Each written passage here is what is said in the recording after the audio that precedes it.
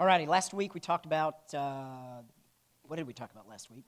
30 Years' War, and then we also talked about rationalism, right? Any questions about the 30 Years' War? Any clarification about rationalism?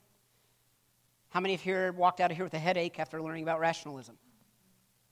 All right, good, because I walked out of here with a headache having taught it. Philosophy is not something I thoroughly enjoy, but it is fairly interesting when you look at it and how it affects history, how the thought of humans affects history. All right, so tonight we're going to pick up on those same themes. We're going to look at orthodoxy, we're going to look at spiritualism, and we're going to look at pietism. These are all three movements, along with rationalism, of changes from the 17th and 18th century coming straight out of the Reformation. All right, so we're going to look at basically how the Reformation affects all those other thought processes. Okay? All right, before we get going, any questions, any concerns, any comments? Going once? Nope, okay, good. Here we go.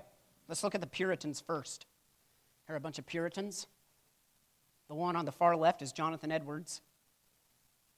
The guy in the middle with the mustache. Anybody know who that is? What if I said John Bunyan? Who's John Bunyan? He wrote say it, thank you, right? Wrote Pilgrim's Progress. His brother, Paul Bunyan, and Babe the Blue Ox lived in North America. All right? Okay. The guy here in the second to the right is Richard Baxter. That guy right there. The one on the far right is Siebes. Right? And the guy in the middle, or the one on the far or second to the left, I don't know who that is, and that's okay. All right? But the Puritans will get to know. All right? All right, so in 1603, Elizabeth I dies sans heir. So no heirs for Elizabeth I. She was called the Virgin Queen, not because of her purity, but because she never got married. Right? Then they named Virginia after her with the founding of Jamestown Colony in 1607, 1608. All right? But instead, James VI of Scotland becomes James I of England and unifies the English and the Scottish crowns. Right? Anybody remember who James's mother was? Mary Stuart. What happened to Mary Stuart, Queen of the Scots? They took her head off. Elizabeth had her head taken off, right? Okay. The transition between the transition of the thrones went fairly smoothly. Sometimes there's a power struggle. This time there really wasn't, which was great, right? But James soon finds himself in trouble with some Protestants who didn't think that the Reformation during Elizabeth went as far as it should have. Right? So English Calvinists, with James on the throne, now feels like the time to move and to further the Reformation is ripe. So they try to take advantage of it. These Protestants, these English Calvinists who wanted to continue the Reformation are called Puritans. And it's difficult to really categorize the Puritans because there's no one strict movement within Puritanism, right? But they can all agree on one thing, that they want to purify, hence the name Puritans, purify the Church of England, right? So what they all agreed on is that the Church of England needed to return to biblical religion, as they said. They opposed the use of the cross, so the procession of the cross, they opposed that. They opposed ornate priestly garments. They opposed having the altar right here for communion. So what they said was instead of the altar, there should be a table to the side, right? Nothing should stand in the way of the preacher who was in his lectern. And have you ever seen pictures of Westminster Cathedral, right? They climb up to a lectern, right? That's because the Word of God is to go down onto the people. The people never rise up to the Word of God. You let the Word of God come down to you, right? Nothing should stand in the way of that lectern. So move the altar to the side. Also, the altar was reminiscent of Rome because the Mass was always a re-crucifying of Christ during the Mass. So get rid of the altar, put a table by the side, right? Just a plain ornate table, right? Unornate table, excuse me. Right? They also called for a sober life. Now, this does not mean in any way, shape, or form they were teetotalers, right? What they said was they mean drunkenness, right? Because they all drank moderately because the water was awful, right? Okay? Cholera is a bad thing, so I've been told, right? So they didn't. And another thing, the last thing that they were all agreeing upon was that they were all adamantly opposed to the licentiousness of James I's court, right? James I, known for some wild behavior. He was accused of being a homosexual, and so there was a lot of things within his court that the Puritans were like, you can't be the defender of the faith and the head of the Church of England if you live wild, throw lavish parties, accused of homosexuality, like to dress up in fancy, he had like super ornate clothes, right? So he spent money lavishly. And you can't do that, okay? So that was the things they agreed on. The things they disagreed on was church polity. Church polity is just how the churches should be run, how they should be governed, right? Politics, polity, right? Many Puritans were opposed to bishops, right? They believed that the episcopacy, that's the having a bishop, in their time, was not found anywhere in Scripture. So the idea of having an Archbishop of Canterbury, they didn't like because Scripture doesn't define any types of things of archbishops, right? Even though it uses the words like presbyter or episcopus in the Greek, right? Which is where we get the word episcopacy and bishop, right? The Latin form of episcopus is episcopus with a B. English then took the E off of it and just called them bishops. Okay? That's where we get the word bishop from. Right? Some Puritans argued that Scripture allowed for several forms of polity. So you could have congregationalism, right, which is what the Pilgrims were, congregationalists. That's right. The congregation has a say. It's kind of a form of democracy. Let's see what else. And others argued that the church should be ruled by presbyters, right, elders, elder board, like we have here at Exodus. Right, because that was more New Testament, because the word episcopus also means presbyter, right? It means elder. That's where we get the word Presbyterians from. And then others argued that congregations should not be joined together under a union. They should all be independent. And they called those Puritans the Independents. Imagine that, all right? And then within independence, there were those who believed in believers' baptism, and they called them the Baptists. And so where the Southern Baptists and the North American Baptists come from, mainly are puritanical roots. I don't use the term puritanical in a negative form. That's just the adjectival form of the word. Right? So they are Puritan. Right? What they all could also agree on, at least theologically, is that they were Calvinists.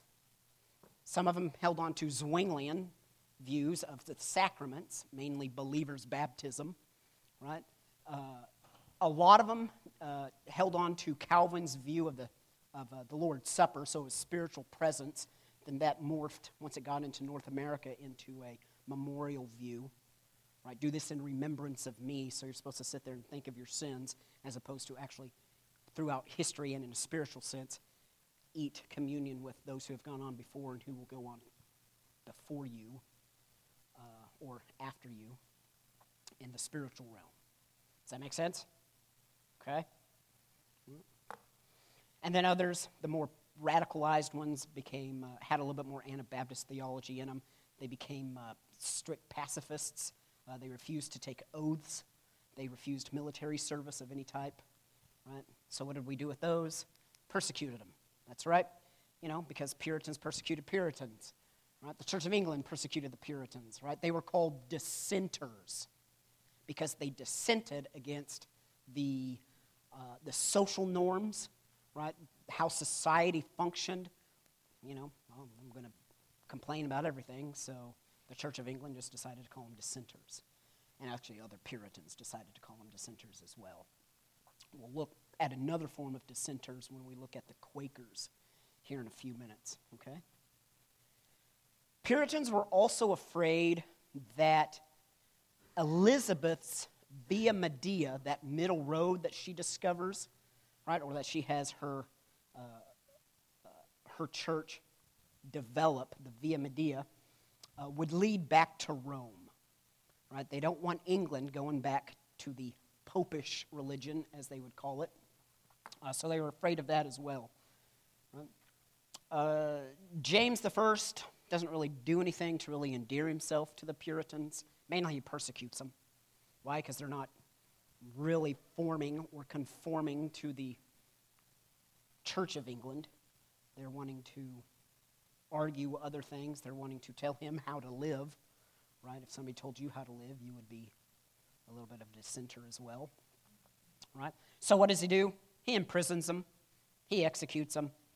He exiles them to the European continent, and he exiles them to this new place called the English colonies, right? Because, sending them across the English Channel is great, but they can still make their way back onto England. But you send them 5,500 miles away onto this new world, and you don't have to see them probably ever again. Right? He sometimes exiled them by granting them charters for colonies, much like the Massachusetts Bay Colony. When we look at next week, when we look at the Pilgrims and the Puritans that then formed the Massachusetts colonies and the New England colonies. Okay? All right? So, imprisonment, execution, torture, exile to the continents, exile to the colonies. James doesn't really do anything to make them love him, except for one thing they can agree on. And that's in 1611, they all sit down and say, hey, you know what, we need a new version of the English Bible, one that's more up to date in language. And so, with a group of about 120 scholars, the Crown and the Church of England they go through the Greek New Testament, the Hebrew, and the Aramaic Old Testament, and they create a new version of the English Bible, and we call it the King Version, right? The King James Version, or the Authorized Translation. The Authorized translations mean that it was authorized by the Crown. Right? If it was not an authorized version, you could end up either imprisoned, executed, or exiled to the continent or to the colonies. So, Catholics that were still in England, and they were because of Elizabeth's Elizabeth's Via Media, and then later her tolerance towards the end of her reign, there were some Catholics that were still left in England. Right? They don't use the King James Version. At the time, they were still using the Latin Vulgate. The Latin Vulgate is not the authorized version. So if you were caught with a Latin Vulgate in your house, guess what happened to you? Well, you were either imprisoned, executed, or exiled. Right? So there was a lot of political weight to the authorized version. Right? Also, the King James Version does the exact same thing that Martin Luther's version of the Bible does to the English language. It codifies it. When you look at Jacobean, that's what they call James's era. Jacobus is Latin for James, right? So the Jacobean era of England, Charles James, when you look at all of that stuff, you'll see multiple spellings for the same word, right? The codification wasn't necessarily in the spelling. That comes after the American Revolution. Right? But the codification is more of like the grammar and the syntax. So they're still trying to work out a lot of spelling. Noah Webster in his dictionary helped to codify not only American English but also English, because we wanted to spell it one way and they wanted to spell it the other, which is one reason why in English, in the Queen's English, color has a U in it, and color does not have a U in it here in American English, right? It's another way of telling the crown to go jump off a cliff, right? Okay? Ready? All right. The rest of James's reign, right, saw growing tension between the crown and the parliament. Many Puritans having seats in the House of Commons, mainly because James always wanted to rule as an absolute monarch. Right? Power belonged not in Parliament, but in the hands of the king.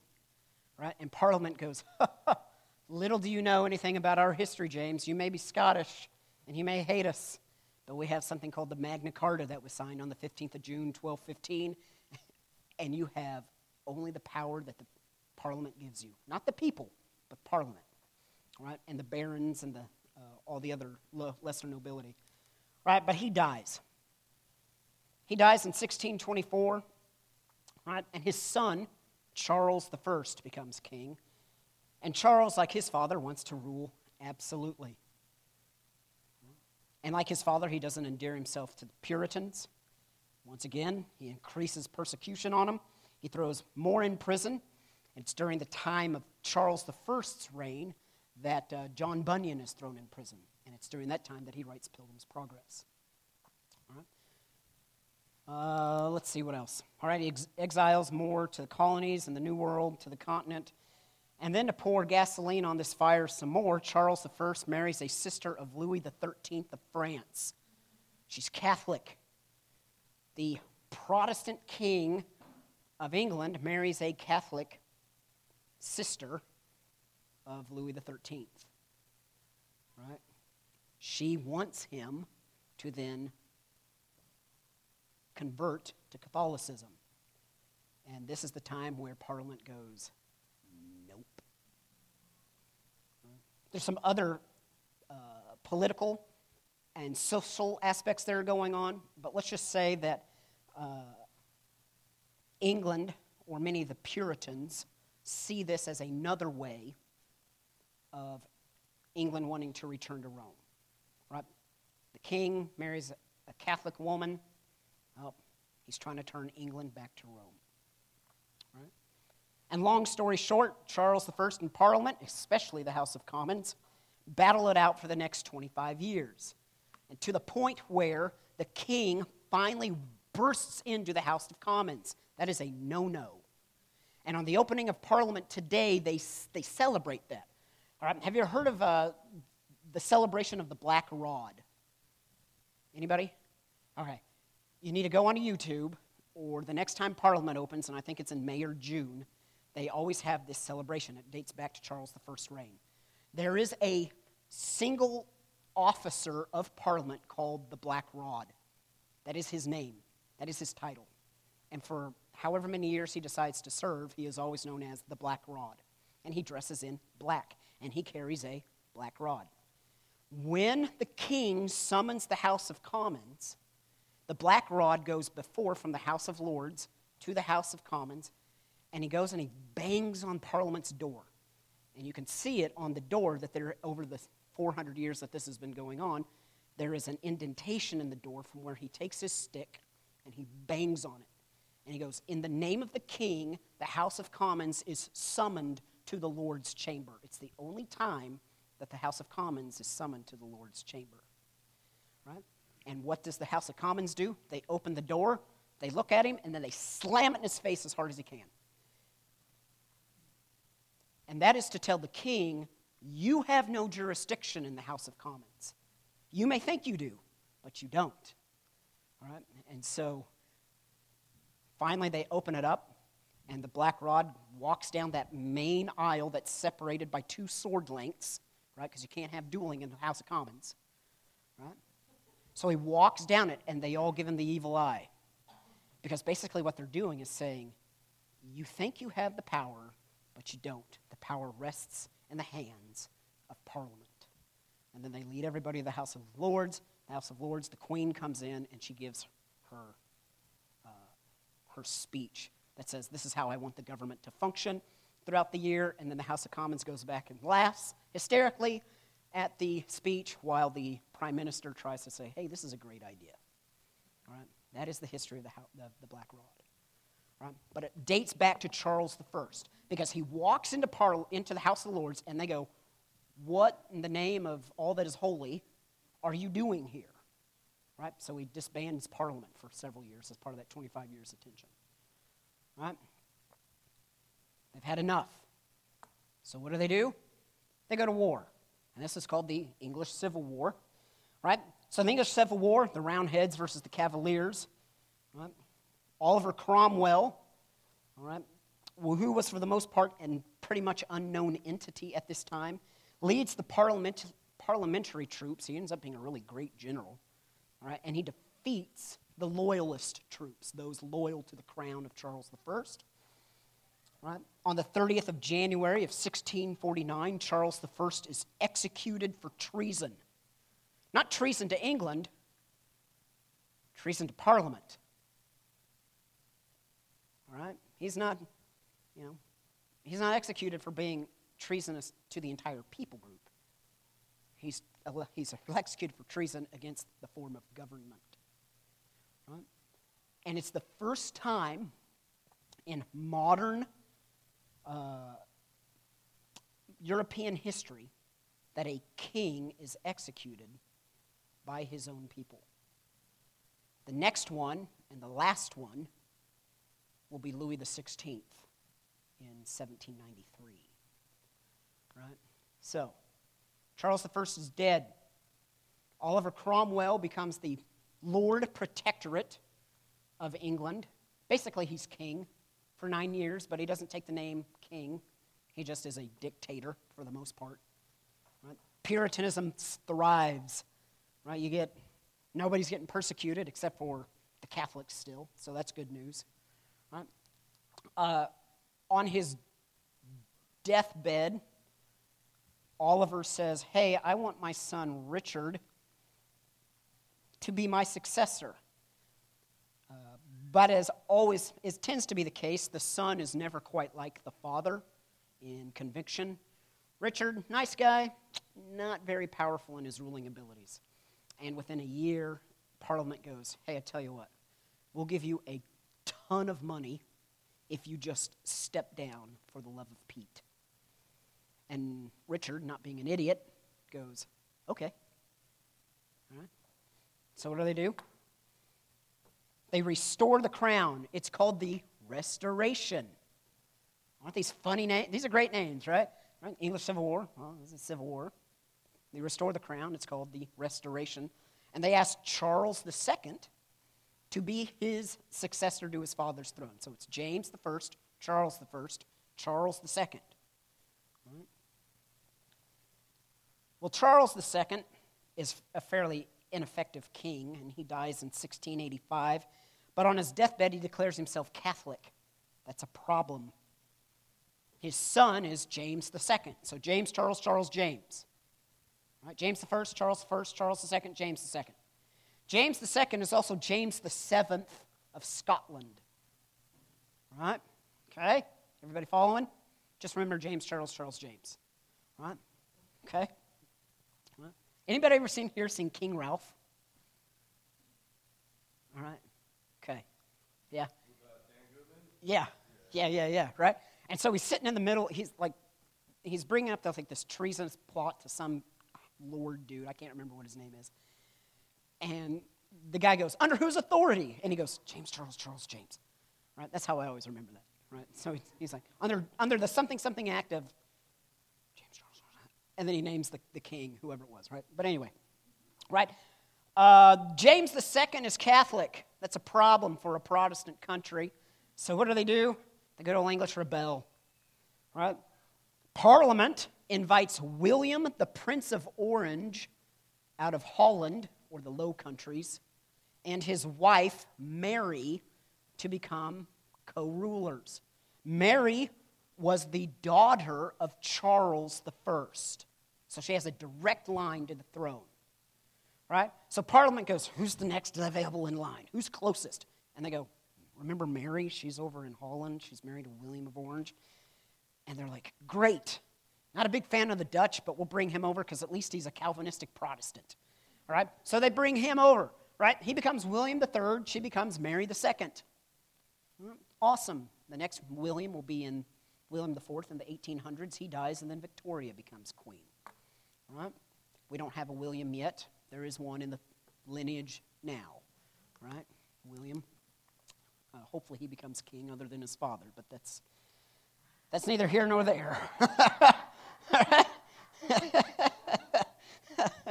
So William and Mary come over. They call it the Glorious Revolution. It's also called the Bloodless Revolution because 0 shots are fired, all right, which is great news for everybody, all right? So William comes over, Mary comes over. They now have Protestants on the throne, and then towards the end of their reign in 1701, England passes a law that remains in effect today. It is called the Act of Settlement, 1701, that says only a Protestant can sit on the throne of England. Right? So anytime there's a king or queen on the throne of England, you can rest assured, I know you worry about this, but please rest assured that they are all Protestants. All right? And so from going forward, they will always be Protestants. All right? But here's how the Puritan ethos lingers after the Restoration. You have great authors like John Milton. John Milton wrote a long poem, and that long poem is called Paradise Lost. Okay? A lot of our understandings of what like maybe Satan looks like, he wrote. Crazy, huh? Yeah, that was all made up in his mind. There's no real scripture to it. He's just trying to do poetic license. Right? Okay? And that's fine. Right? John Bunyan and his Pilgrim's Progress, as we've already discussed. If you've never read Pilgrim's Progress, please do. And then when you're done with that, read C.S. Lewis' Pilgrim Digress. Or Regress, I should say. Thank you. Pilgrim's Regress. Because he actually says, well, I'm not as awesome as I think I am. So it's actually a regression. Right? But we also have men like Richard Baxter, John Owens, Richard Sibbes. These are powerful preachers whose written works remain with us today and should be read. And then we also have the Valley of Vision, which are a book of Puritan prayers. The Puritans did not like to write down their prayers. They were more spontaneous. They didn't like the strict liturgy of the Church of England, so they didn't tend to write down their prayers. The irony is they've produced one of the best prayer books the world has ever known. All right? Okay? And that's what I read out of today about the Holy Spirit. Okay? And then the Puritan ethos also has a profound effect on the founding of this nation when it's a colony in the colonies. And we'll get into that next week when we look at Winthrop and the city on a hill. Right?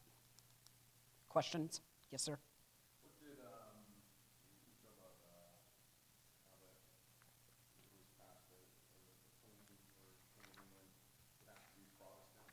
When did that title Protestant come up? Puritans, but Reformers and everything else, but when exactly does that start showing up? Protestants actually comes from a time in Germany. There's a Diet who... the Catholics and the Protestants are going at it again in Germany, and they meet at Diet. It's not Diet of Worms. I can't remember which. It's in my notes. I'll look it up later. It's not like Jew and Gentile, like they just use the word Protestant and No. like not Catholic. Yes, but not until after the 1530s. The Protestant name mainly until then they were just called heretics. Right? Because the Catholics were like, oh, they're a bunch of heretics. We don't know what to call them else other than heretics. Right? They were called Protestants because they finally protested against the Catholics in persecution. Right? And then the irony is that in that same Diet that they were first called Protestants, they said, hey, you know what we should do? Let's persecute the Anabaptists. And the Catholics were like, hey, that's a great idea. We could team up on them. Right? We can give them that third baptism. We'll drown them all they want to, right? Or we'll burn them at the stake, right? So the common enemy created. Yeah. Say, okay, we all identify with something other than Correct. Yeah. They protested against being persecuted, and so they were called Protestants. And in that same discussion, they were like, hey, let's persecute the Anabaptists. Right. So from then forward, they're called Protestants. So this is 1530s. Yep, good question. Yes, ma'am? So, you mentioned that England is Protestant, but the Church of England is not the same as Puritans in their first view. Correct. So are there lots of theological differences between the Church of England and the Puritans, or do they just not like the text because they're not the same? Or? The Puritans wanted to purify the Church of England. They were Anglicans in that form, meaning they belonged to the Church of England. They were just like just a group in it, a sect in it. They were like, you know what, we get tired of seeing, the procession of the cross, or we get tired of the fact that the Archbishop of Canterbury lives in a very huge house, So their idea was to purify it even further, to reform it even further, to where they get down to what they called just strict biblical religion, right? And that is, all you need is the Bible, some prayer time, and Jesus, and that's it. Yep. Anna? Okay.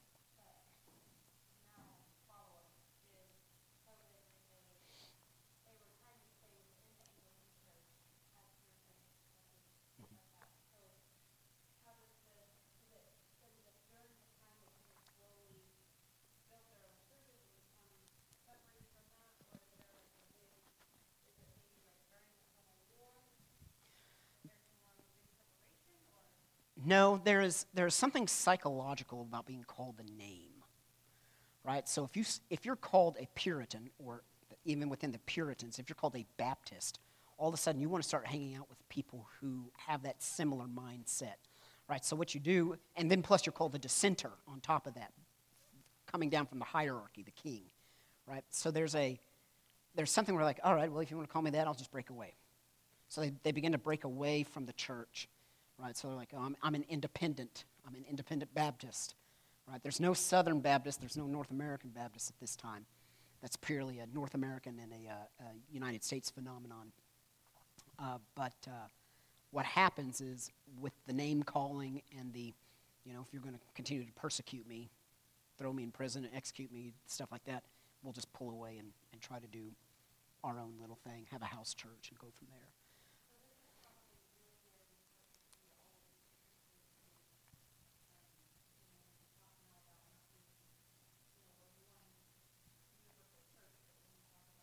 Lots of denominations. That's exactly right. Yep. Nope. And the Mennonites have a strict Reformation history. All right, they're not coming out of any type. Their history goes from Menno Simons all the way through to today. Right? They have nothing to do with England. They have nothing to do with France or Spain or Italy. They're still them, and you'll find them in Germany and the lowlands, so Denmark and Holland and Belgium. So they tend to stay up into the northwestern aspect of England.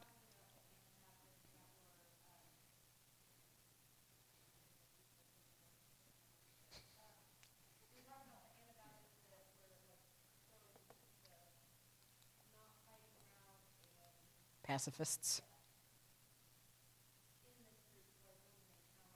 They just absorb some of their theology. You got to remember that the books and the writings are still being around. They just begin to absorb other theology as they read it. We do the same thing today. How many in here have always been Reformed?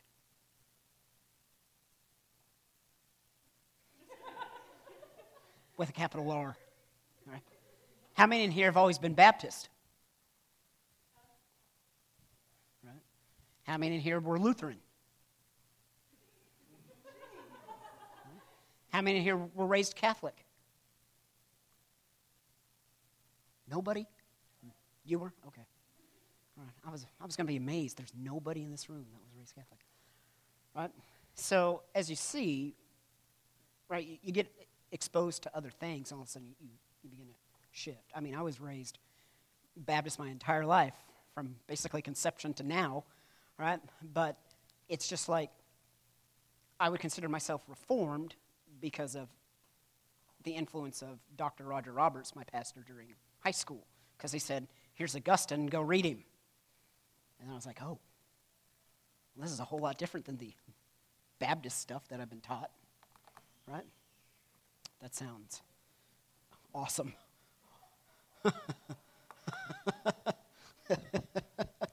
Hope everything's all right. Any other questions? Okay, let's get into, yes, ma'am. Mm-hmm. C.S. Lewis. C.S. Lewis. If you have not read Pilgrim's Regress, I have a copy of it, and I encourage you to go get one also. But I will let you borrow it. I didn't either until I did my author project in senior year English on C.S. Lewis. And his writings changed my life immensely. The Absolution of Man, God in the Dock, on Grief Observed was a huge one after my mother's death. He's a good guy to read. So, of course, Chronicles of Narnia. You can never go wrong with them. Yeah. So, Voyage of the Dawn Treader has one of the best examples of the gospel, where Eustace is caught. They're caught on Dragon Island, and he puts on or goes after the dragon's gold. And what does he do? He turns into the dragon, and he can't get this bracelet off of his arm because the scales of the dragon keep it on there. And as he grows more and more into a dragon, the gold digs into his arm and it hurts. Right? So he's like, I've tried everything. You know, in good old English, Queen's English, he uses the term, it hurt like Billy O, whatever that means. Right? Right. Hurt real bad. Right? He's back to his human form, and he's talking to Edmund and Lucy. And Eustace is their cousin. So he's talking to Edmund and Lucy, and he goes, I don't know if I dreamed it or not. And they're like, well, obviously you're back to human form, so something happened, right? And so he describes this vision that he has, and this giant lion comes up, and he's like, well, what do you want of me? And he's like, I'm sitting there trying to scratch all these scales off, and they'll come off, but then as soon as they do, I look back, and they're all even gnarlier and more awful than before. And so he looks at the lion, and with tears in his eyes, he goes, I don't know what to do. And the lion looks at him and he goes, you have to let me do it. And then he takes his claws and he digs them in deep, and he goes, it hurt real bad. But then the skin fell off, and the gnarliness of the dragon went away, and I was given new clothes, and I shone. Right?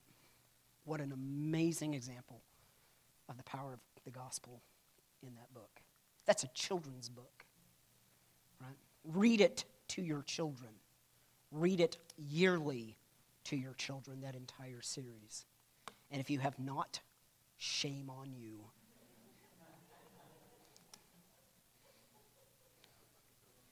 It hurt like a Billy O. Billy O. Billy space O-H. So read it. As an adult, read it. Okay?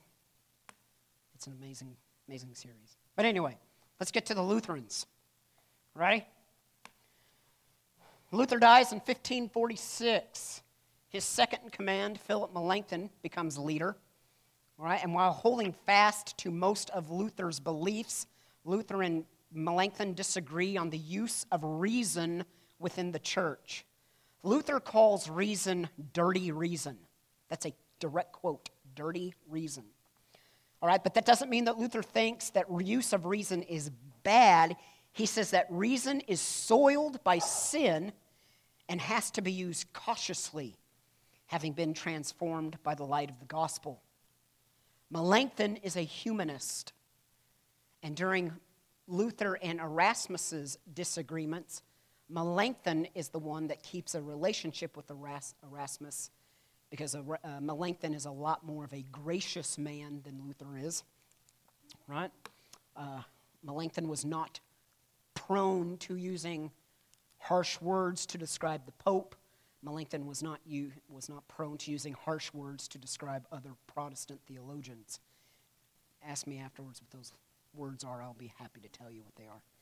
Right? Earmuffs, yeah. Don't be around small children. Right?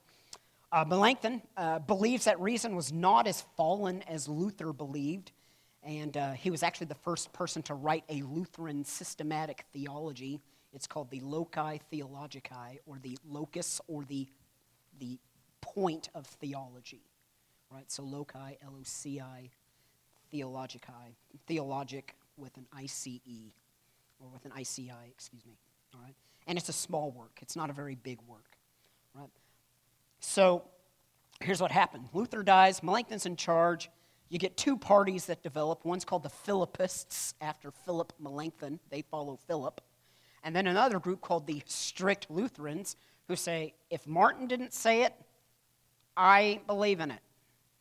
Right? So you get two parties, the Philippists and the strict Lutherans. Right? Now, the problem between these two actually begins with what they call an interim. Don't worry about these words. It happens at Augsburg. Everything happens at Augsburg with this group. Right? So you have the Augsburg Confession, then you have the Augsburg Interim, right, which was basically a compromise between Lutherans and Catholics. But anyway, the strict Lutherans accuse the Philippists of giving too much credit to human participation in salvation. Right? So the strict Lutherans say, hey, Philippists, you think that humans can save you, or your human reason can save you. That's not at all what Philip said. He just says that now that you're saved, go do good works, because it at least shows that you're saved. Right? So he's reading the book of James and saying, oh yeah, there's two sides of this coin, justification and sanctification. Sanctification requires works because it shows that you have been justified before a holy God. Right? And we're all like, why is that? Nothing wrong sounding with that. Right? Anybody have a problem with that? You better not. Okay, good. Right? Okay? All right. All right, and there are other peripheral things that cause a whole bunch of division too. All right, but finally they all meet in 1577 at the Formula of Concord. All right, so basically Concord just means to live in peace with each other, and the formula is, here are all the stuff we're going to write down about it. Okay? All right? The Concord takes middle ground on most of the issues, but for communion, the strict Lutherans win that debate, and they hold to a traditional understanding of Luther's consubstantiation.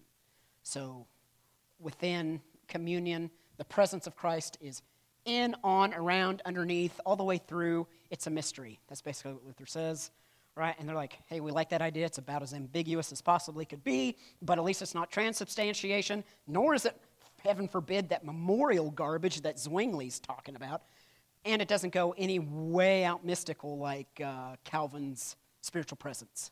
And they're all like, got it. All right, okay? So they follow the Formula of Concord, all right? The pursuing generations, right, sought to coordinate, that is, interweave, all of the teachings of Luther and Melanchthon. And the leading theologian to do that is a guy named Martin Chemnitz. Don't worry about his spelling, right? But what evolves out of his teaching is what we call Protestant scholasticism. That's a word. That's a phrase to write down. Protestant scholasticism.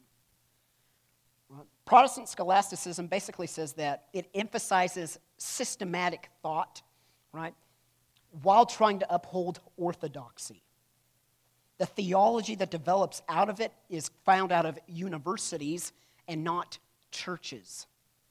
That's why it's called scholasticism, because it comes from schools, universities, mainly the University of Leipzig, right, and the University of Wittenberg, whose university was the University of Wittenberg, but Luther's.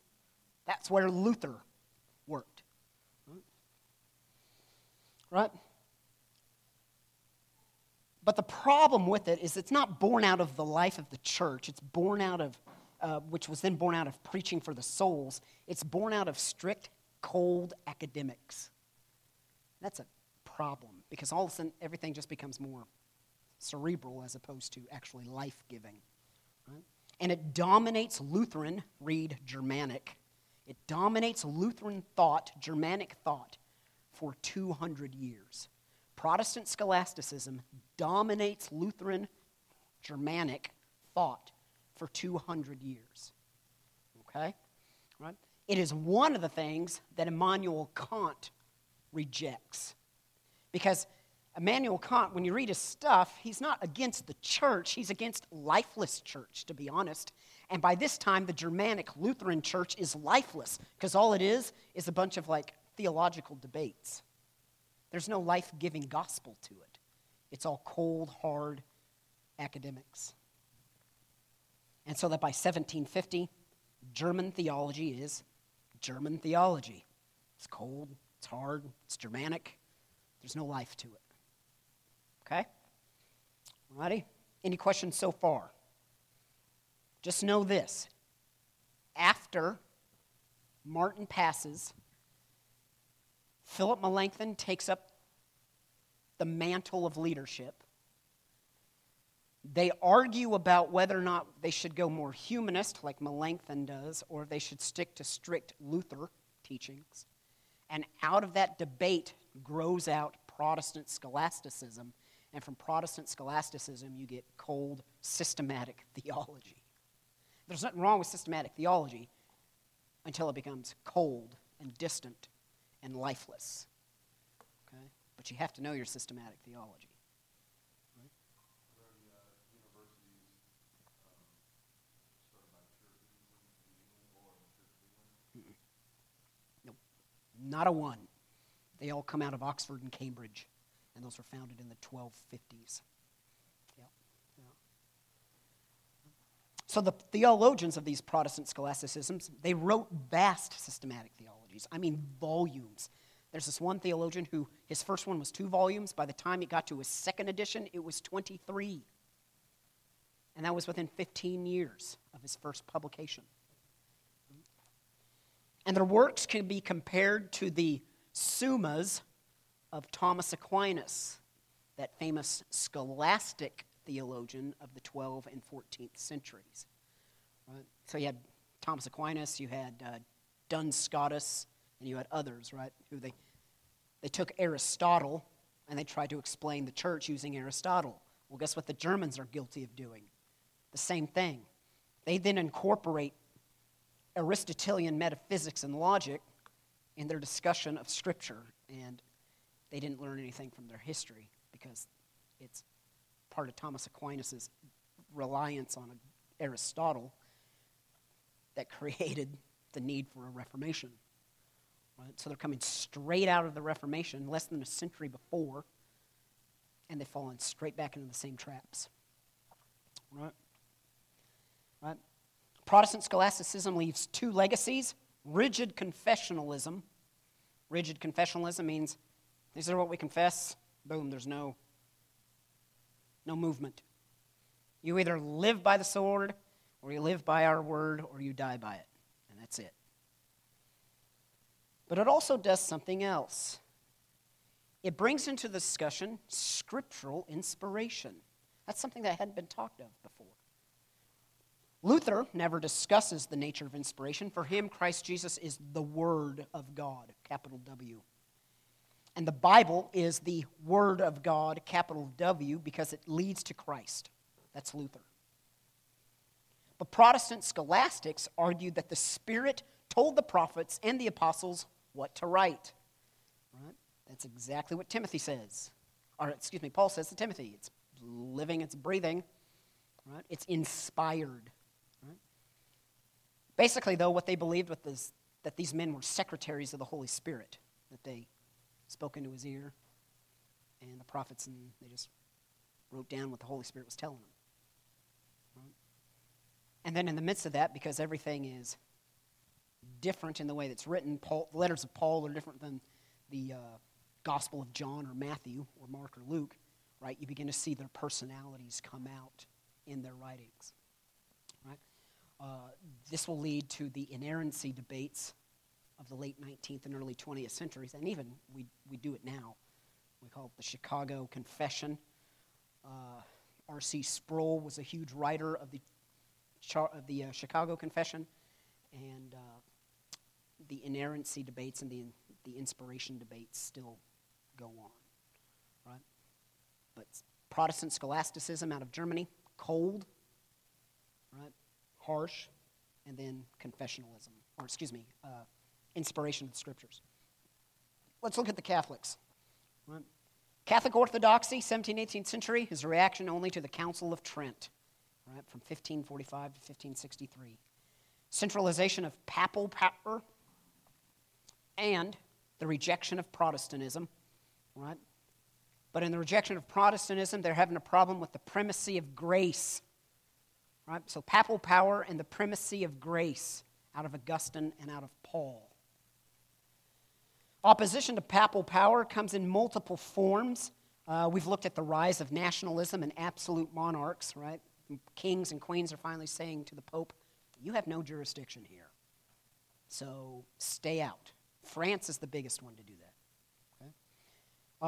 But there are four main ones that develop. I'm just going to read them to you because they have some really cool names to them. Don't worry about remembering them all. All right? The first one is called Gallicanism, Gallicanism. Gallicanism comes from the name of Gaul, Gaul, which is the ancient name for France. So guess where it was located? France.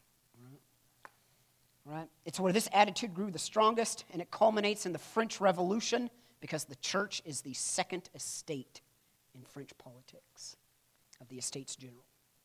Right? The second one, and this one really isn't a movement, as it opposed to the Gallicanisms, there's the Ultramontanes, Ultramontanes, Ultramontanes, Montanes. Ultramontanes means beyond the mountains, and they supported papal authority, those mountains being the Alps. So you are an Ultramontane because to get to Rome, you have to cross up and over the Alps. Okay? No big deal. Anybody that supported papal power, Ultramontanes. The next three have really awesome names. The first one of those three is called Febronianism. Don't worry about the spelling. Right? Febronianism is from a pseudonym of an author who wrote a book called The State of the Church and the Legitimate Power of the Roman Pontiff. Right? Basically what he says is that the church isn't the Pope, the church is the community of the faithful. And we would all go, no joke. Right? Where have you guys been for the last 1,000 years? Right? Okay. Bishops, as representatives of the church, are to rule, meaning they rule the life of the church. Therefore, final authority doesn't reside in the Pope, but in the bishops. Right? So that's Febronianism. Next one is Josephism. It's named after Joseph II, who was the Holy Roman Emperor and the Emperor of Austria. He lived from 1741 to 1790. But anyway, Josephism, right? He needs the support of the church, but he sees Trent, the Council of Trent, as intolerant and obscure. So what does Joseph do? He takes over the education of the priests. He closed monasteries he considered too traditional, and then he founds new churches. That's what he does. He just says, I'm the Holy Roman Emperor. I'm the King of Austria. I'll do what I want. So he does. Right? But they call it Josephism because he stands in contrast to the authority of the Pope. Last but not least, the Jesuits. Now, we've talked about the Jesuits before, the Society of Jesus, right, founded by Ignatius Loyola. It's dissolved in 1773 by Clement XIV, Pope. The Jesuits are dissolved because they don't make an oath to Jesus. They make an oath to the Pope. All right, so they're dissolved for a while. Long story short, they make a comeback. All right, we have Jesuits today. All right, I had the privilege of studying over Father John Father John Paris, and then Father Vincenni while studying at Boston College for one of my degrees. Right, very godly men. Father Vincenni is a medical doctor and also a PhD. And then Father Paris is one of the leading Catholic ethicists in the world. And he's a very smart man, and the type of man that we actually need in the church. So if you are bored, read some of his ethical writings, and they are phenomenal. The Catholic ethics are fantastic. And as Protestants, we could learn a lot from them. Right? So don't discount your brothers and sisters in the Catholic Church, please. Right? But anyway, okay. Doctrines of the primacy of grace. That was the authority of the Pope, primacy of grace. Two movements arise that argue the primacy of grace. What's the primacy of grace first? Well, it just says that to be saved, you're saved by grace, all right? That's primacy of grace, okay? Right? So the Council of Trent ends, and all of a sudden, all these arguments between the Dominicans and the Jesuits happen about Augustine and his primacy of grace doctrine. All right? They revert to name-calling, because that's what you do, right? Nothing's decided. The subsequent popes are just like, would you knock that stuff off right now? Do not make me turn this car around. You know, that type of stuff, right? Finally, in 1563, this theologian named Michael Baius proposes ideas like Augustine's, arguing that a sinful will produces zero good. Imagine that. Right? For all have sinned and fallen short of the glory of God. Right? Pius V, who's Pope at the time, condemns his writings, right, but withdraws some of his withdraws some of his doctrines, but continues to teach them at the University of Leuven anyway. He's like, I'll just say that I did, but I'm going to do it anyway, right? What's he going to do, right? Pius V dies shortly afterwards, so who cares, right? Now we jump 80 years into the future. So that's 1560s, now we're in the 1640s. There's this guy named Cornelius Jansenius, right, who has the exact same writings as Baius. He writes a book and smartly publishes it posthumously, right? So he's dead before he comes out. So they're not going to do anything to him, right? His book is called Augustine, and guess who it's about? Augustine, right? So in it, he exposits more of those primacy of grace teachings that Augustine does, right? And so this Jansen guy talks about grace. He talks about predestination as well, and it leads to some more debate within the Catholic Church. Urban VIII calls his writings Calvinistic, right? Jansen's dead at this time, so who cares, right? But it leads to a movement called Jansenism. Jansen, Jansenism, Jansenism. Right? The names, they're never clever with the names. It's like, we'll just take a person's last name and add istic or ism to the end of it. Right? So Jansenism, as the teachings became known, they were actually not championed by Jansen himself because he was dead, but by another French guy, by some French guy named, what is his name? Oh yeah, Jean Duvergier, and I just butchered Duvergier's name, but I don't speak French, so I don't care. Right, but he was a friend of Jansen. Right? But in France, it doesn't really lead to the way that Jansen wants it to lead. It leads to this very zealous religious reform and strict religious discipline. So it doesn't have anything to do with grace. It just has everything to do with how you act.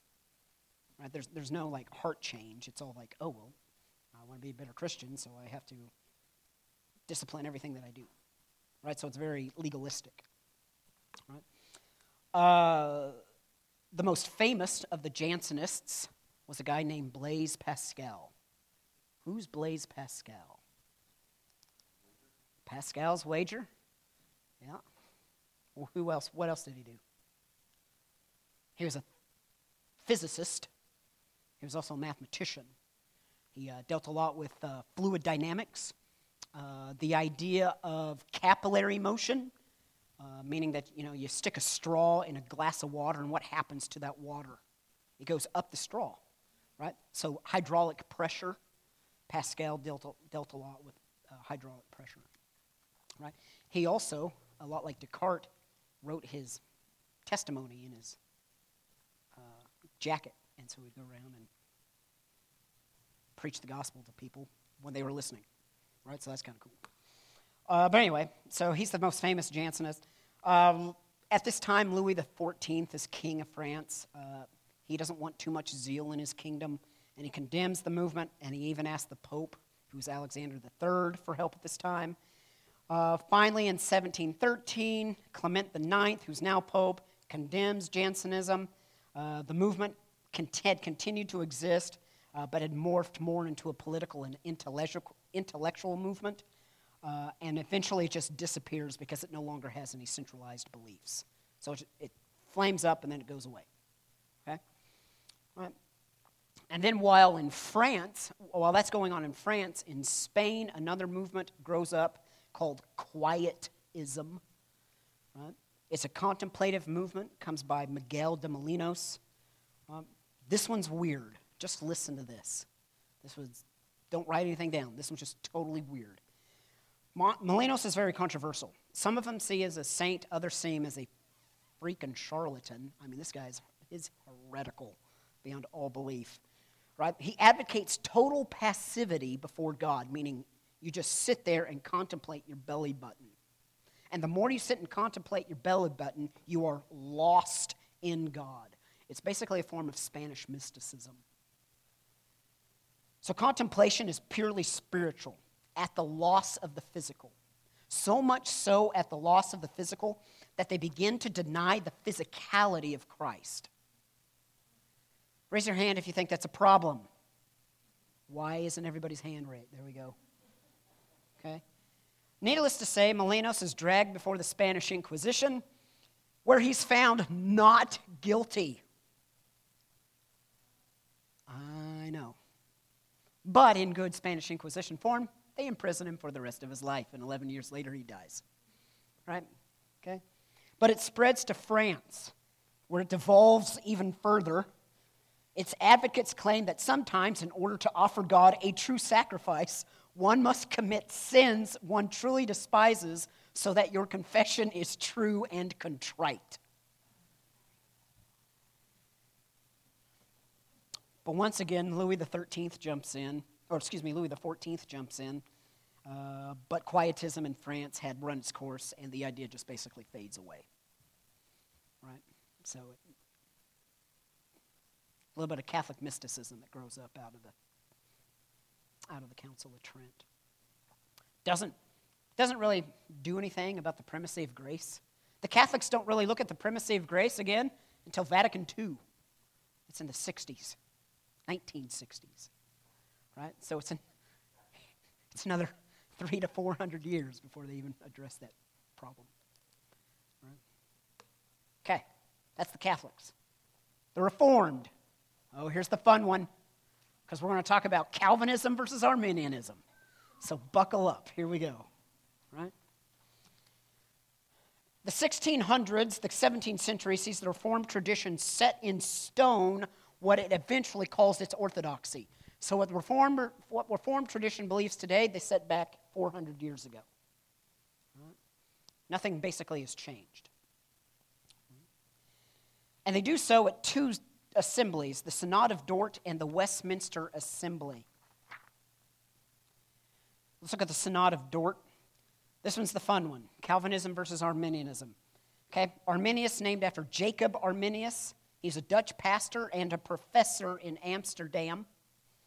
He studied under Theodore Beza in Geneva, who was Calvin's successor. So his theological training and beliefs were, up to that point, strictly and thoroughly Calvinistic. When he gets back home to Amsterdam, he's asked to refute the opinions of a guy named Dirk Coornhart, another Dutch theologian, and Coornhart rejects Calvin's doctrine of predestination. And while Arminius is studying Scripture, early church, theology, and other reformers, Arminius comes to the conclusion that Coornhart is correct and that Calvin is wrong on predestination. But once Arminius' opinions become public, his colleague, Francis Gomarus, Gomarus, Francis Gomarus, who's also a colleague of Arminius, and a firm believer in predestination in its strictest sense, challenges Arminius. Right? Now, the issue with predestination isn't that it exists. Both Arminius and Gomarus believe that it does. So it's more of in kind. How does it exist? What does it look like? Its quality of existence. For Arminius, predestination is God's foreknowledge of those who would later have faith in Christ. So God knows who will have faith in him. That's Arminius. So predestination was the decree by which God determined that Christ would be the mediator and redeemer of man. That's God's sovereign decree, according to Arminius. His sovereign decree is this, that Christ will be the redeemer of mankind. Okay? That's his sovereign decree.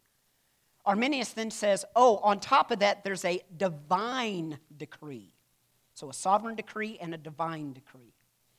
The divine decree of final destination, meaning whether you end up in heaven or hell, of each individual was based not on God's sovereign will, but on divine foreknowledge in that God knew what each person's response would be to the offer of salvation in Christ. So the divine sovereign decree is that Christ is your redeemer and the mediator of man.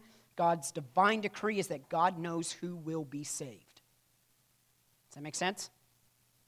Okay? This is the most theology we're going to get into. Gomarus, faith itself is a result of predestination. That's what Gomarus says. Faith itself is a result of predestination. Before the foundation of the world, the sovereign will of God decreed who and who would not have faith. So for Gomarus, both the sovereign will and the divine will are one and the same. You cannot remove, you cannot untwine them. They are strands to the exact same rope. Okay? And his followers are called Gomarists. So honestly, the debate between Arminius and Calvin wasn't between Arminius and Calvin, because Calvin's dead. It's between Arminius and Gomer, us. Right? So it should be called the Arminius and Gomarist debate. Right? Arminius says, the sovereign decree is that Christ would be the mediator and redeemer of man. The divine decree is that God knew who would be saved from the very beginning. Gomarist says, those are one and the same. The sovereign decree and the divine decree, God knows, because faith is a product of predestination. God automatically gave you the faith from time began. Okay? That's the Calvinist-Arminius debate. All right? It's a very complex theological issue. By the way, we are not going to solve it in the next 20 minutes. All right? One of these days it will be, because we will be standing before him, the person of Christ himself, and things like that will not matter. All right? Just between you and me, Calvin's right. And I will tell you this, why. Arminius depends too much on unfallen human will. That's his philosophical background, is that Arminius, when you read his writings, he comes to the point that human will is unfallen. He's Pelagian or semi-Pelagian, and Augustine blows Pelagius out of the water. Right? Luther blows Pelagius out of the water with the bondage of the will. He blows Erasmus out of the water. Right? Calvin writes a few pages on predestination. At the end goes, it's a mystery, because that's what Paul said. Right? And all of a sudden it's the Calvinist's fault. Right? Right? Waters knows what I'm talking about. He's laughing back there. Right? Okay? Calvin's biggest chapter in his Institutes is on prayer. Please remember that. It's his biggest chapter ever. It's about 200 pages long. Right? Tells you more about what he thought about predestination than prayer. Right? Prayer than predestination, I should say. But anyway, here we go. To add to this complex theological debate, you then begin to get into politics and economic issues. Those who tended to be Calvinists were of the lower classes, and they were full of patriotic fever. Holland at this time belongs to the Habsburg Empire, which is Spain, and they're trying to get rid of Spain. So they're wanting their independence, right? Those who are against the Calvinists tend to be the growing merchant class, mainly because they felt like somehow Calvin was holding back their economic well-being, and they never came up with a really good reason for that. They're just like, this debate is causing too many problems internally, and we can't make money hand over fist like we're doing. Right? Okay? So Arminius dies in 1609. In 1610, the Arminians publish 5 articles called the Remonstrance, Remonstrance, Remonstrance. They are then called the Remonstrants, NTS, as the name of the party. The 5 articles are, number 1, predestination is defined ambiguously. All right? I'm not going to get into all of it. All right? Number 2, Christ dies for all mankind, though only believers benefit from his death. Article number 3, it argues against the accusation of Pelagianism. All right? Number 4, rejects Augustine's argument that grace is irresistible. That's a big one. Okay. Number 5, they need further biblical proof to commit to point of whether or not a believer can fall from grace. So they just kind of give up on the 5th point. So while this is going on, Prince Maurice of Nassau, who is William of Orange's son. Who was William of Orange again? William the third of England. His wife is Mary the Second. Okay? That's the bloodless revolution. Right? The son and heir of William of Orange takes sides with the Calvinists, and the Dutch Estates General, which is their political system, calls a great ecclesiastical assembly at Dort. And they meet from November 1618 to May of 1619, and they come up with 5 points. Right? Everybody thinks the Calvinists came up with 5 points first. Nope, it's the Arminians. Right? They had their 5 articles, but they come up with 5 points. Right? By the way, representatives are called from all over Europe, not just Holland. And they also say, hey, before we do anything else, can we get a new translation in Dutch of the Bible? And they're like, good. Okay? So they do that too. Right? They then condemn Arminianism. All right? This is both a political and theological move, by the way. And in response to the 5 articles of remonstrance, they create their own 5 articles of Calvinism.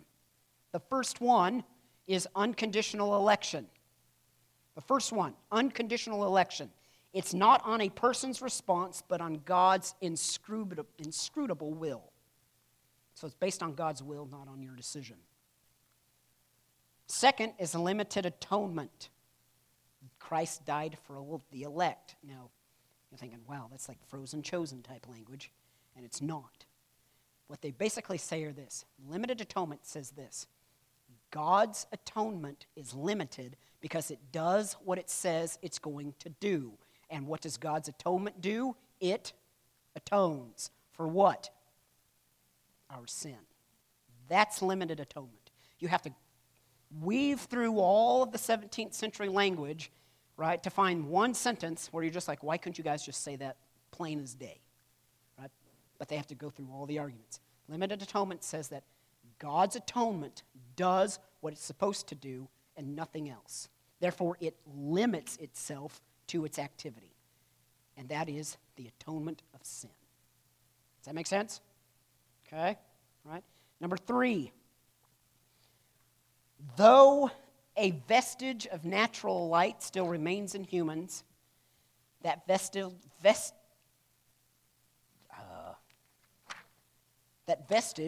of natural light is so corrupted that it cannot be properly used.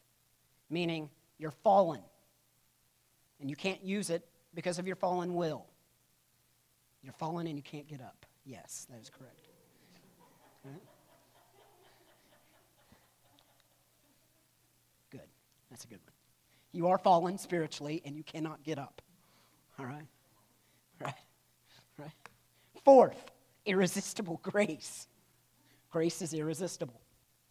Once God is presented to you, there's no way you're going to reject it. 5th is the perseverance of the saints. Saints, the elect, cannot fall from grace. This doesn't mean that the elect are incapable of sin, because after justification we do sin. And the Calvinists would say amen to that. Right? But that God's work in them continually brings them to repentance. It is God's work, not your own. That's the perseverance of the saints. Okay?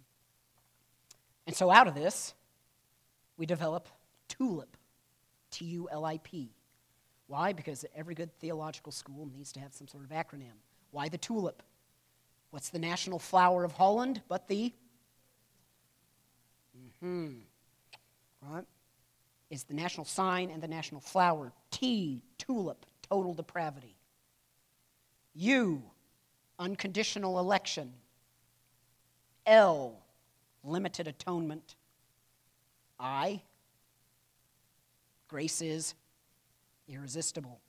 P, perseverance of the saints. T, total depravity.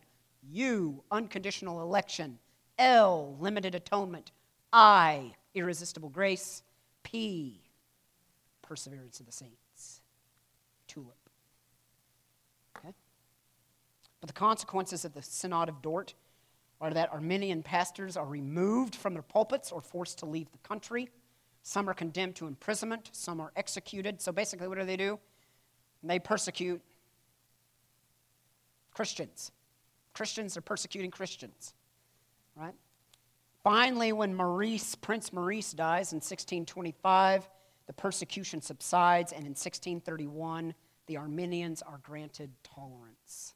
So basically, 6 more years after his death, and then in 1631, they're granted tolerance. Okay? Alrighty. Now, while all that's going on, in England, you have the Westminster Confession, or the Westminster Assembly. I'm going to briefly go over the Westminster Assembly. Right? Here's the Westminster Assembly. Within the Church of England, because of the Puritan movement, you're going to get a group of men, and there's a large group of them, there's like 50 or 60 of them, that come together and say, what the Calvinistic and Reformed movements within the Church of England need is a confession. And what they're going to do with this confession is that they're going to break away from the Church of England and create basically the Reformed Church of England. Right? There's the Church of England, the Anglicans, and then the Reformed Church of England. And out of that Reformed Church, you're also going to get more Baptist movements. Right? So what they do is they sit down, and in good Calvinistic fashion, they write a confession. And the confession is called the Westminster Confession of Faith. It's created in the 1620s. It actually takes them 10 years to develop all of it. Right? And it's a series of questions and answers of what the faith is. 1620s to 1630. Okay. It takes them a long time to sit through and go through all of it. Anybody in here read the Westminster Confession of Faith? If not, you should. Right? I also recommend the Heidelberg Confession, which is written about the same time in Heidelberg, Germany. Right? But basically what the Westminster Confession of Faith does is it creates a more powerful, a more long-winded, if you will, confession, and it's going to supersede the Scots Confession of the 1550s. So now the Westminster Confession of Faith is what dominates the Reformed churches in the English language. It still dominates the Reformed movement in the English language. Okay? That's the Reformed theology. So out of it, you get the Calvinist and Arminian debate, and then you get the development of the Westminster Catechism, or the Westminster Confession of Faith, as its full name is called. Okay? Right? It is not, I would not, no, it's like this thick. Yeah. It's a good one to have, though, because it's question and answer. Like the first question is, what's the duty of man? Right? Well, the short answer is the duty of man is the praise of God. Right? And then they go, well, who's God? And then they, so what they do is short questions, fairly short answers that you can actually work through as a family. The Heidelberg Confession is actually a more beautifully written confession. It's only 25 points. And it's paragraph size. It's beautiful.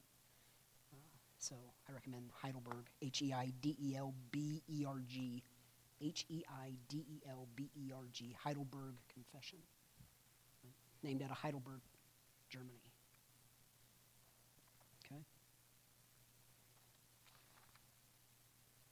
We're not going to get to the Wesleys tonight, but I'd like to, before we close here in 5 minutes, I'm going to get to at least the beginning of the spiritualists. We're going to look at Jacob Boehme. Okay? We wouldn't have gotten to the Wesleys tonight anyway. I'm just going to throw that out there because there are 10 pages of notes up here and not enough time. So, all right. I owe Dara $5. So. All right. Meanwhile, all this is going on. So you've got the rationalist movement, right? You've got the orthodoxy movement, right? You also have the spiritualist movement. All these are going on at the exact same time in history. That's the 17th and the 18th centuries, right? So the debates among rationalism and orthodoxy lead some people to seek refuge not in reason or cold academic theology, but they seek refuge in a pure spiritual religion. And it attracts the cultured, the high and lofty, and the low. So people with high education and even those with no formal education at all. And it's very difficult to narrow down the spiritualist movement because, like the Puritans, there's so many movements in there that they're all going to have different belief systems. So we're going to look at 3, but just one for tonight. The first one is Jacob Boehme. Here he is. Jacob Boehme lived from 1575 to 1624. He's born in the German region of Silesia, and he's born to staunch Lutheran parents.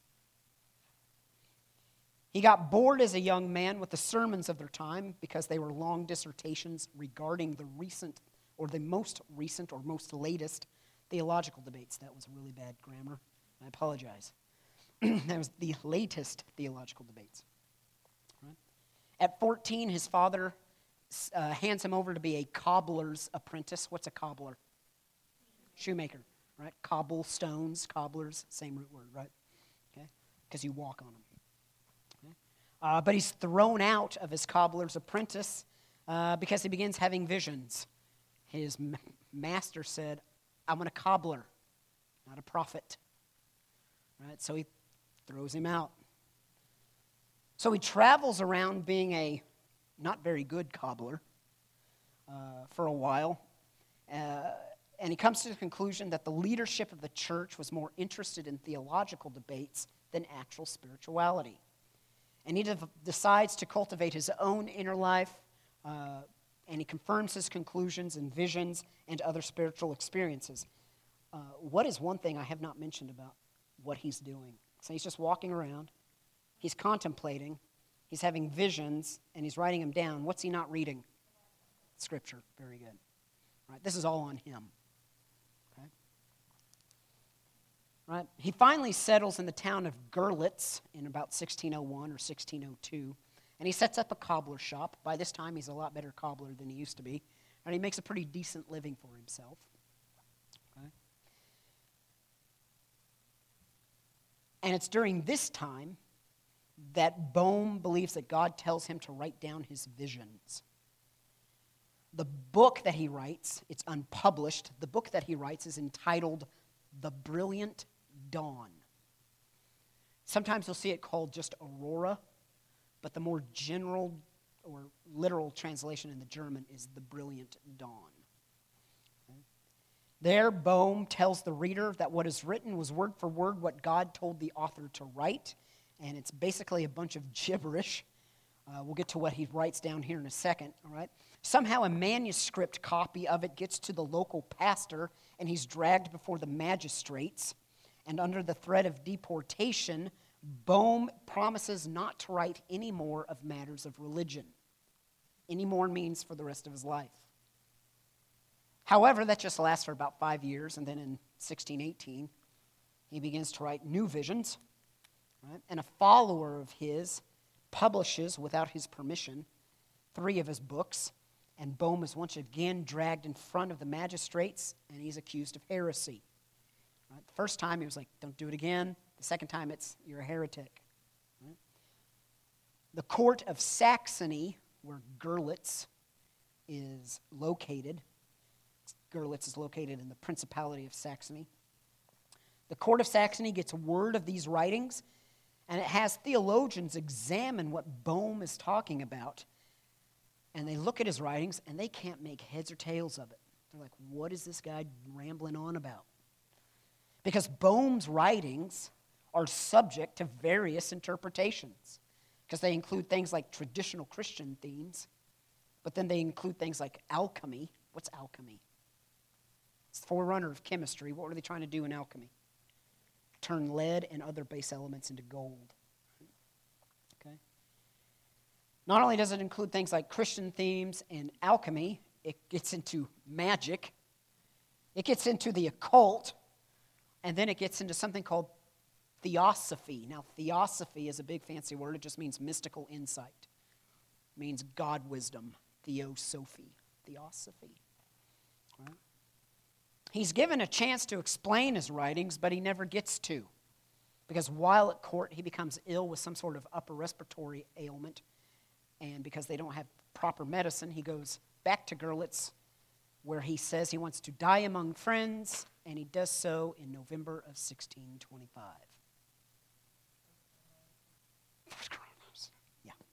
Yeah. It was probably more like pneumonia or bronchitis, but yeah. Right? So that's Jacob Bohm. Weird, huh? Yeah, that's great. Yeah. So what are we missing in Jacob Bohm? Well, we're missing any type of authority. What's his authority? Who's his authority? The self. He's very subjective. Right? That's something that you're going to see come out of Protestantism. That's part of the, I'm going to say this, it's part of the problem of Protestantism. There's no single authority like there is in the Catholic Church. Right? While most good Protestants will say, well, it's sola scriptura, sola gratia, all the 5 solas, 5 or 6 solas. Right? That's great. Right? But there's no one to step up to somebody and be like, you're totally in the wrong there, Mr. Bohm. What's your problem? And when they do, they don't do it lovingly. What are they doing? Like, we're going to exile you, or you're going to be condemned of heresy. And what do they do with heretics? Everybody's favorite thing, burn them at the stake. Right? So that's your authority. Your authority is still magistrates. Right? Because where do they take Jacob?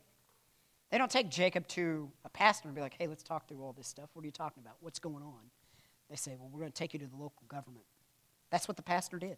The pastor of Görlitz took him to local government. So this guy's a whack job and a heretic. So what do? They go from the local government of Görlitz to the Principality of Saxony, so that the Prince of Saxony or the Elector of Saxony can hear this. And then he has theologians look at it, and the theologians are like, But there's no overall authority. The authority that he devolves out of Protestantism in some ways becomes the self. And we're going to see a lot of that in the rest of the spiritualists. When we look at George Fox and the Quakers next week, you're going to be like, oh my gosh, how do these people still exist? Right? How many of you went to Friends University? It's where my parents met. I wouldn't be here today if it wasn't for Friends University. That's the only thing that came out of the Quakers. You're looking at it. Right? Right? Oh, well. Zach loves Rich Mullins. Yeah. Right? It's about as useless as a screen door on a submarine. Yeah. Right? Faith without works, babe, it just ain't happening. One is your left hand, one is your right. It'll take 2 strong arms to hold on tight.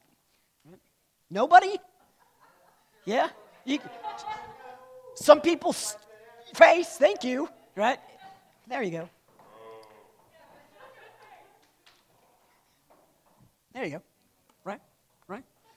But really it is. It's just James. It's just James put down to music. Faith without works is as useful as a green door in a submarine, right? So, yeah, right? So, yeah.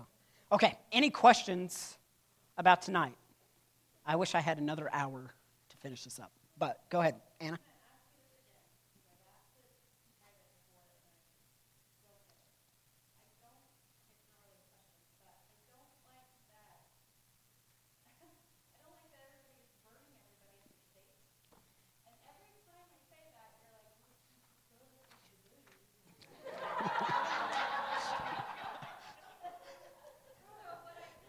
It's a product of their time. I don't know what to.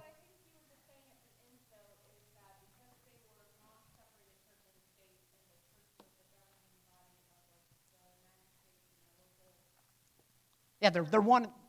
They're one and the same. Exactly.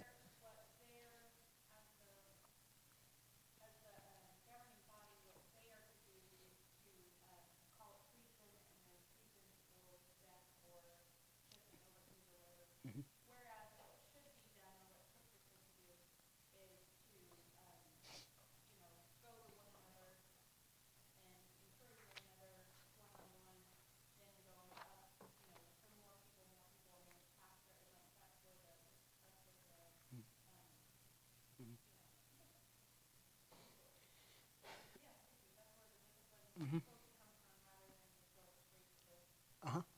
Straight to the political body. Yep.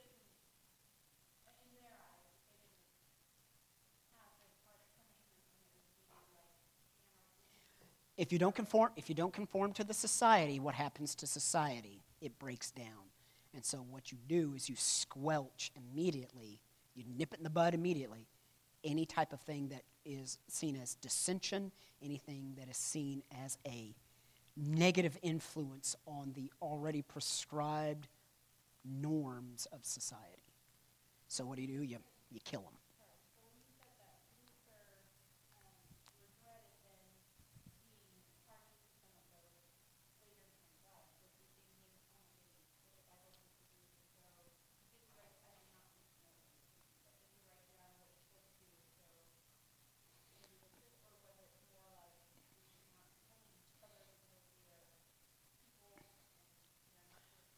Yeah, he didn't write down any type of steps. Neither did Calvin. Zwingli died in battle, so he didn't get that far. Basically, they later saw the damage that actually does to the gospel, right? Because you have to remember, they're still men, and we're going to be judged the exact same way. We're going to be judged as men and women of our time. So the things that we say and the things that we do now, right? Not to quote Gladiator, but echo through all eternity, right? Okay, all right? They echo through the eternity of history, right? So what's going to happen is that we'll be judged by later generations. Like, oh, well, what are they thinking? Well, we did the best that we could. So did they, right? But you can't change the fact that while men and women make culture actually makes the men and women that it makes. So it's like a wall, right? You build up the culture, you build up this wall, and you press against it. But what does physics tell me? Physics also tells me that it's pressing against me as well. So that culture is going to press against them. And it's not until you're later in life where the wisdom finally builds up, and you're like, that was dumb. Why did I do that? Right? And so Calvin and Luther come to those conclusions, but they never write down, this is the best way to handle it. They just say, whoopsies, and I've got other fish to fry at this point. Or I'm near death, and there's nothing I can really do about it at this point. Yeah. Other questions, comments, concerns? Okay. Orthodoxy sounds kind of cold, and it is. Catholic Orthodoxy gets really weird with their mysticism. Calvin and Arminians debate, which is actually Gomarus and Arminius. That's kind of weird. Would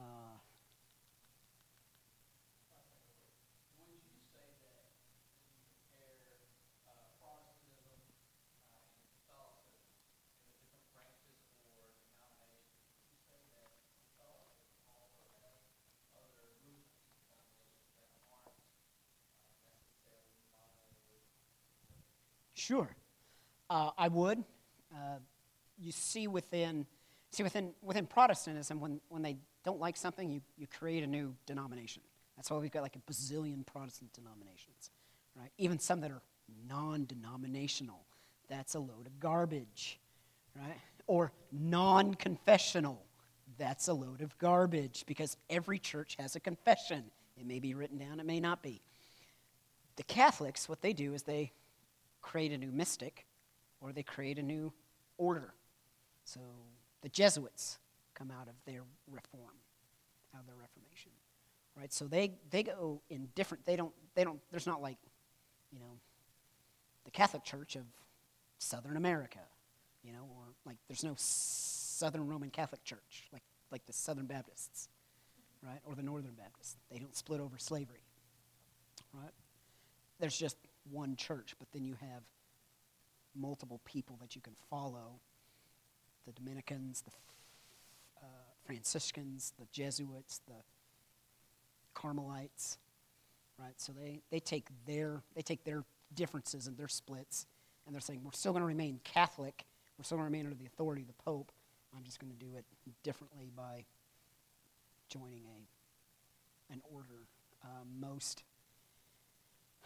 Most Catholics nowadays, especially in the United States, will probably just be, I'm just going to believe what the church believes, right? They don't really follow. They may follow the Pope. I know a lot of people are like JP2 all the way, even though he's been dead for 15 years now. So I recommend reading JP2. He's awesome. But yeah. So does that answer that? Right. I mean, there's no. I mean, you don't have denominations within the Catholic Church. They just, since they have that authority structure, that hierarchy, and the same thing in the Orthodox Church. They don't have denominations. I mean, they do have Coptics but they don't find the same types of fights that we do. Exactly. So, to be honest, the Orthodox Church is kind of boring. That's just my historical opinion. Right? It is. It's very gorgeous, right? They're very centered on the Holy Spirit, but that's about all they do is they sit on the Holy Spirit all day long. So, yeah. Anything else? Okay, let's pray. Heavenly Father, we thank you for the men and women that we have